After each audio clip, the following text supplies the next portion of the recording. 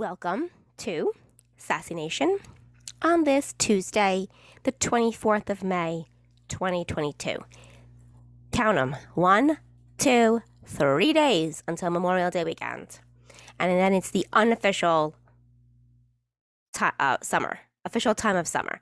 Summer doesn't start though until June 21st, 22nd. So it's the unofficial start of summer. So looking forward to it. Anywho, so I heard that the Rangers won game 3 and then tonight they're playing game 4. It's just a rumor. Just a rumor. So I guess I'm going to be starting the show with that, right? I'll have some football news and notes at the end of the show. But I'm going to talk with my New York Rangers. I'm going to start talking about them. I'm going to start the show with them because game 3. Let's just review it. Now that we had time to dissect it, let's just review some of the things. So, the first 12 minutes of the first period literally set the tone for the game because Igor stood on his freaking head. The shots were like 13-3. The Canes were shooting from every single freaking ass angle. And Igor just literally stood on his head. And then, of course, I think, mixing up the lines was a brilliant move. Philip Hedl really reads Mika very well on that line. He made some really decent plays on that line. Obviously, they didn't end the game with those lines, but, Mika was flying everywhere. I mean, he was creating chances, and he set the tone for the whole entire offense, I believe. I think Mika just really, really did an awesome job in game 3. Obviously, the power play. They got the power play. They went right to work. They stopped the momentum for the Canes. There's not a lot of time and space on 5-on-5 hockey with this series, if you haven't noticed. It's tight on 5-on-5. So the power play means a lot to the Rangers. They went right to work. They got the power play goal. And then, what can you say about the second goal with Chris Kreider? Mika saw that, Tony DeAngelo was not really holding that tight to his stick. He lifted the stick, he lost his stick, and Chris Kreider saw the open space right there and shot that puck and got the goal. I mean, what can you say? Right over the shoulder. Terrific play by both of them, and they desperately needed that 2-0 lead in the game. They desperately needed that. They could not go into the third period with it tied 1-1. It was actually 2-1, but just thinking about that, imagine they didn't get the second goal. It would have been 1-1 going into the third. So that goal by Chris was big, was huge. Philip Hedl reads Mika very well, like I said. Chris Kreider takes the shot. When he was given the shot, he took the opportunity and he scored the goal. And I mean, Chris Kreider also, coming through the neutral zone with authority with the puck. Not just dumping it in and lollygagging and just gently coming into the zone. No, he owned the zone, literally. I think he played an awesome game. I thought the defense, again, was top-notch. Jacob Trouba had an awesome game, as did Miller. Schneider played great. They did not allow the Kings to do their thing in the neutral zone and the center of the ice, obviously, in the neutral zone. So they did not, and the center of the ice was protected. I just thought they played a very sounded 60 minutes. Now, there were times when, during this game, that the Canes had their opportunities and they had the momentum, but I think the Rangers just knew what to do to squash that. And here's the trick to beat them now for game 4 again, to tie this series. You have to play down low between the dots hockey. That's how you beat the Canes. You can't let the Canes get opportunity to then make you play their game. You have to play your game and force the Canes to play your style of game, which they are not capable of doing. If you notice that. they can't play the way the Rangers style is played. They can't do that. And in the first 12 minutes, I mean, of the first period, I mean, the Canes were flying. You can't let them do that. You can't give them momentum that quick. And you can't give them momentum when you're winning either. You can't sit back. You got to keep attacking every shift through 60 minutes of hockey. Not 50, not 55, but 60. You know, and then let's see what else happened. Oh, the hit that Foxy got, he took against the boards. I think it was the second period. I don't remember which period it was, but I cringe on those hits, and that looked like that hurt him because he did sit on the bench for a little bit. He came back on the ice, obviously, but he didn't look the same. So I hope he's okay. But those hits I don't like. What else can I say about Ryan Lindgren? I mean, really, I keep telling you, he's a fucking sexy beast. He is. He's a sexy beast. He is the warrior on this team. The Canes know that the team feeds off of Lindgren being on that ice. Because to me, he is the team captain. They feed off him. That's why there's no quit in this team's bloodstream. Because they are all warriors. Because I really truly believe it because of Lindgren. And that was the cheapest cross-check I've ever seen with Domi. Now, I loved his father, Ty. Loved how Ty played the game. But my God, trying to purposely hurt a player that you know is the bread and butter on this team. Because let's just be face reality. I mean, Lindgren is the bread and butter. He's the heart and soul. Just like Igor is the heart and soul, and you have Mika, and you have Kreider, and you have Panarin, and you have Trouba, and Foxy. And then you have, I hate calling them the kid line, so if you didn't watch my show on Friday, I changed it now to the young guns. They're the young guns, because when they come out on the ice, they're blazing. They are blazing. You have all these different types of heart and souls on this team. I think everybody plays an important role. You have Strome, you have Reeves, you have Mott, you have Rooney. You have so many different aspects of this team, and they all believe in each other. They all stand up for each other. Just the way that this team is playing, I mean, how can you not love this team? They're magnificent. But that was the cheapest shot. And of course, Tony DeAngelo showed why the New York Rangers let him go. What is he, a fucking bird? Because all he does is chirp. He must miss Twitter a lot. He must miss being on Twitter because all he does is fucking chirp his mouth. Chirp, chirp here, chirp, chirp there, chirp, chirp everywhere. I can sing, oh, McDonald's had a farm. I can say they had Tony DeAngelo on the farm. For God's sakes, shut your mouth. I don't mean to say this to him, but I'm going to tell this. You just gave the New York Rangers bulletin board material. Obviously, you don't know who Gallant is and how many penalty minutes he had when he was playing. I believe he had like 1,600 penalty minutes in his day. And you're chirping at him. I think that's the most ridiculous thing. But can we give Gallant the award for best coach right now? Because, I mean, telling him to grow the fuck up, oh my God. Yes, he does. He still has not grown the fuck up.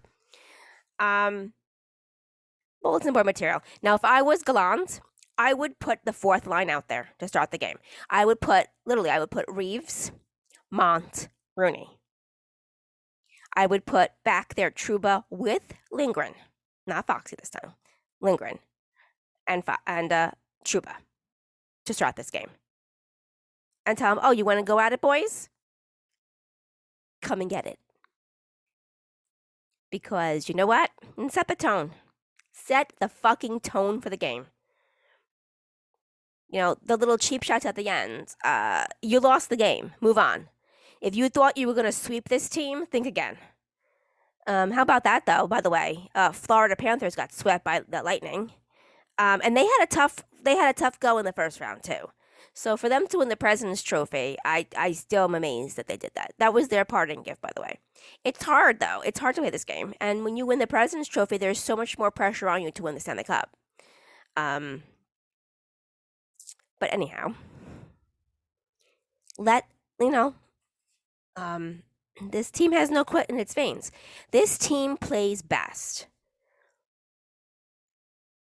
because when they're behind, because they know that they believe in each other's talent and ability, and they believe in each other, and they don't panic. If you've ever seen a team that plays from behind and then they go into panic mode, they never end up winning that game. Because why? Because they were in panic mode and they're not clearly thinking and they're not clearly doing the things needed to win. This team does not do that. And it's amazing to see. It's amazing to see. Now, I will say this. All right, there were teams here in New York over the years that I just had a really awesome feeling that they were going to win. You knew that they were going to win. Now, I was young when the Mets won in '86, but I was like, oh, they're going to win. I just felt like they were going to win. I wasn't that young, but I wasn't that old either. But I felt with the '86 Mets. I felt that with the '86 Mets. I obviously felt that with the '94 Stanley Cup champion New York Rangers. Even when they were down to New Jersey, I knew they were going to come back and win. Even when they were down to, with the Vancouver Canucks, and they gave away those two games 5 and 6, and we had a game 7. I knew that they were still going to win that Stanley Cup. I just had that. You have like that instant feeling. I had that with the Yankees in '96 and '98. I had the feeling with the New York Giants in 2008. I will say this, even in 2011, I just thought the Giants were going to win the Super Bowl again, especially when it was against the Patriots. You just knew you had that feeling that they were going to beat the Patriots in the Super Bowl. No, I did not have that feeling with the 2009 Yankees. Sorry, but I didn't. That was a surprise to me. I did not feel they were going to win. I was just waiting for the other shoe to drop with that team. I'm happy that they won, obviously, but I haven't had that feeling. So for me to say this, that I have that feeling with this Rangers team, it's definitely something special, because I usually don't have this feeling with all my teams. I don't. It's been a long time coming here in New York to have that feeling. I don't feel the Mets are going to win. I don't feel it with the Yankees. I don't feel it with the Jets. I don't feel it with the Giants, the Knicks. I didn't feel it with the Nets. You just don't. When you have that feeling, it's the intuition telling you, I just have that feeling with this team. They have that warrior type mentality. They have the no quit in their veins, and they're not going away. I think the Canes thought they were just going to push them to the side and sweep them. And they're like, yeah, no, we're not. We're not going anywhere. And I really feel they're going to tie this series up tonight. One game at a time. But even if I'm not going to say this. No, I'm just going to say this. They're going to win tonight. I have a feeling it's going to be 2-2. And I have a feeling it's going to definitely go 6 or 7. It's not going to be the Canes winning the next 2. I'll just leave it at that. And I think the Rangers are going to get into the Canes' heads here. I think they've already gotten into their heads because of the way that they acted after Game 3. You can definitely tell that the Rangers are getting into their heads, and they're not playing clearly. They're not playing their style game. It's getting frustrating for them because they can't play their game, and the Rangers are stopping them, and the Rangers are finding ways of winning. Like I said, if the Rangers want to win Game 4, they got to play down low between the dots hockey. They got to play their pace. They got to play their game, and let the Canes be forced to play your style game. Do not let the Canes come out in Game 4 flying all over the board, flying all over the ice, flying from one end to the other. Don't let them have control. Once you give them control, it's hard to take it away. Don't take unnecessary penalties. Now, Are we just making like, are we just calling cross checking like one every four fucking times? Because the cross check penalty that Lindgren got was cake compared to a couple other ones, especially the one that Kreider got. Second period when there was a rebound and he was and Ranta couldn't hold the rebound, and there was some guy, I forgot who, which player came out of nowhere and cross checked Kreider. How come that wasn't called? But we're calling a soft cross check that Lindgren did in the first period. Hello. We should be calling, every single cross check then, not just the ones that we feel like. I will say that. But I'm telling you, game 4 tonight, it's gonna be off the charts tonight. The crowd's awesome. Picking up Igor after he let that goal in. Every goalie is going to let a goal in like that. So for some Ranger fans to tweet like, "Oh my God, that's a soft goal," you try doing what he's doing. Let's see how good you are. Let's see how good you are. Every goalie. I mean, Mike Richter let in easy goals. Henrik Lundqvist let in easy goals. Every goalie lets them in. It happens. But the thing that's different is that it did not affect Igor, and the crowd chanted Igor to pick him back up, and they picked him back up, and he was magnificent the rest of the way after that goal. Didn't let anything in after that. And that is why they're winning game 4 tonight. Point blank. All right. So just a couple NFL things. So do all quarterbacks now think that they have to be jacked in order to win? Because I saw the thing yesterday on Twitter where Justin Herbert now is jacked. So you think that's going to help you? Did your girlfriend just break up with you? Like Zach's? I mean, hello. Here's my problem with guys in the NFL thinking they have to be jacked. First of all, they have these trainers that are training them physically, right? And then they're telling them, "Oh, more protein, eat more protein, keto, no carbs, blah, blah, blah." Do you not understand how the body works with that? Obviously, they're not nutritionists, and they don't understand how the body works with that. I have a client who does the ideal protein diet, and it's similar to all these diets that these guys are on. It's keto type style. It's all protein, no carbs, no sugar, no processed foods, blah blah blah, whatever it is. But it's the clean, eating clean type thing. That type of diet, you are not supposed to be working out like a fiend. And what are these guys doing? Lifting, cardio. They're spending hours in the gym, getting buff, getting jacked, right? That's why these guys are getting hurt when they're playing then. Because you're on this diet that's not for those types of people who work out a lot. If you're going to work out a lot, you need to have a diet that's going to not counter what you're doing. You don't want it to go against what you're doing. You want it to blend into what you're doing. And they're going against the grain with this, literally. And being jacked ain't gonna help you at all. I'm telling you now. Not gonna help. It has nothing to do with you throwing the football.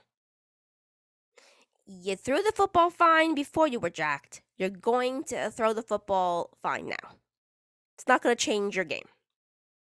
It's going to make you look different, and people are going to do a double take, but that's all they're going to do. It's going to cause you to get attention, but that's all it's going to do.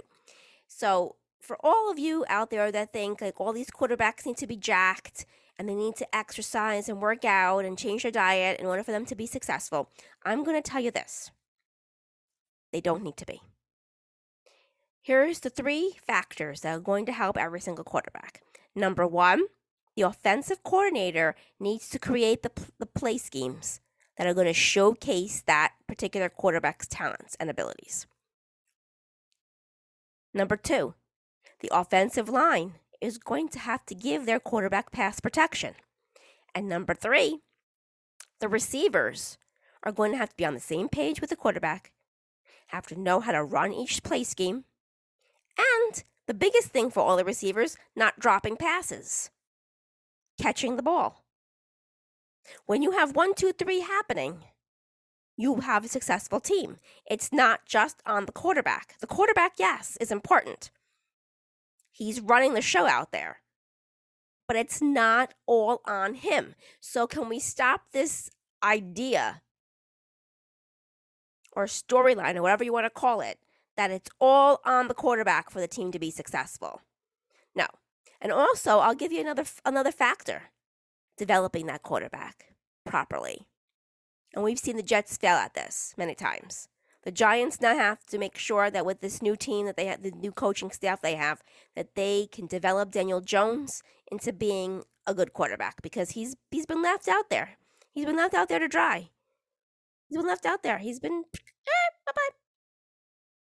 No one has known how to develop him. He's got a lot of talent and ability. Justin Herbert has a lot of talent and ability. I don't put him in my top 3, but he's definitely a top 10 quarterback. You gotta develop him a little bit more. There's we'll see how Mac Jones does this year. Second year. I mean, he made the playoffs. First year. And of all those quarterbacks that were drafted 2 years ago, right? He's the one that went to the playoffs. Not the generational talent that everybody thought was Trevor Lawrence. See, so when you put, and I will say this, when you put labels on quarterbacks and you label them like that, you're putting extra ton of pressure on them to be successful. When I just said it's not just based on his talent that's going to help the Jacksonville Jaguars get to the playoffs. The whole team has to be on the same page. You have to have the offensive coordinator with the play schemes. You got to have the pass protection. You have to have the receivers. Everything has to work in the quarterback's favor. It's not just the quarterback. So you can say that he's a generational talent, but then don't tell me that quarterbacks can escape bad pass protection. Yes, we all saw Joe Burrow last year. He was sacked the most out of all the quarterbacks last year, and he still made it to the Super Bowl. I get it. But that's not going to last that long. That's not going to happen again. It doesn't happen that way. He had something that most quarterbacks last year did not. He had chemistry with Chase, who he's had through his college career with Chase. They drafted him, which was the smartest move. He knows, he trusts him so well that he can just throw the ball to him and know he's going to catch it. When you have other quarterbacks have that with a receiver, chemistry with one particular receiver, that's your safety net. That's the quarterback safety net. So if things go wrong with the tight end, if things go wrong with the other 2 receivers out there, you always know that you can depend on this particular receiver. And they also drafted the best special teams kicker. Special teams. I mean, they have to fix the offensive line in order to give Burrow more time. But at the same time, everything else clicked. Except the pass protection. And he's lucky that he didn't get killed back there. I mean, he took some sacks that, my God, I'm surprised he was walking after. So everything has to work out for the quarterback to be successful. So for all like the Carolina Panther fans who are like, oh my God, we're still going to go with Sam Darnold. Yes. You are. And you should. He has talent back there as quarterback. Why wouldn't you? He has, first of all, I feel very bad for him. He was stuck here with the Jets. The Jets did shit for him. He goes to Carolina. They do shit for him. What do you expect for him? What do you expect to happen for him? You can't expect him to be successful, no matter how much talent and ability he has. All he has is DJ Moore. Really. I mean, in reality, that's all he has. He doesn't have a tight end. He doesn't have wide R2 or wide R3. I mean, yeah, Robbie Anderson's there, but Robbie Anderson drops the fucking ball all the time. He doesn't know how to hold on to that ball. He knows how to chirp, open his big fat ass mouth, but he don't know how to hold on to the ball. Pass protection. Sam Darnold desperately needs pass protection, or the offensive coordinator is going to have to help him with the slant route. There's different ways of doing the slant route, but if he's only going to have 1.8 seconds to throw that ball, you're going to have to put that into the plays. The play schemes are going to have to be 1.8 seconds. Unless, and then you can't depend on Christian McCaffrey playing a whole entire season. I mean, let's be real here, people. Come on. He's another one that's jacked up all the time, and he's injured like all the time now. Because what the workouts they're doing are not helping them stay on the field.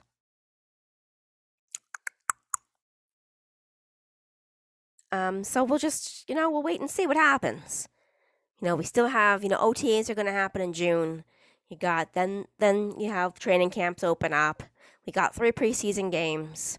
Don't expect that much from the preseason games, but we'll see what happens with all these teams. It's gonna be one hell of an interesting year. I'll just say that. I have that feeling. It's gonna be one hell of an interesting year, and I think teams that we don't think are going to be successful this year are going to be successful this year.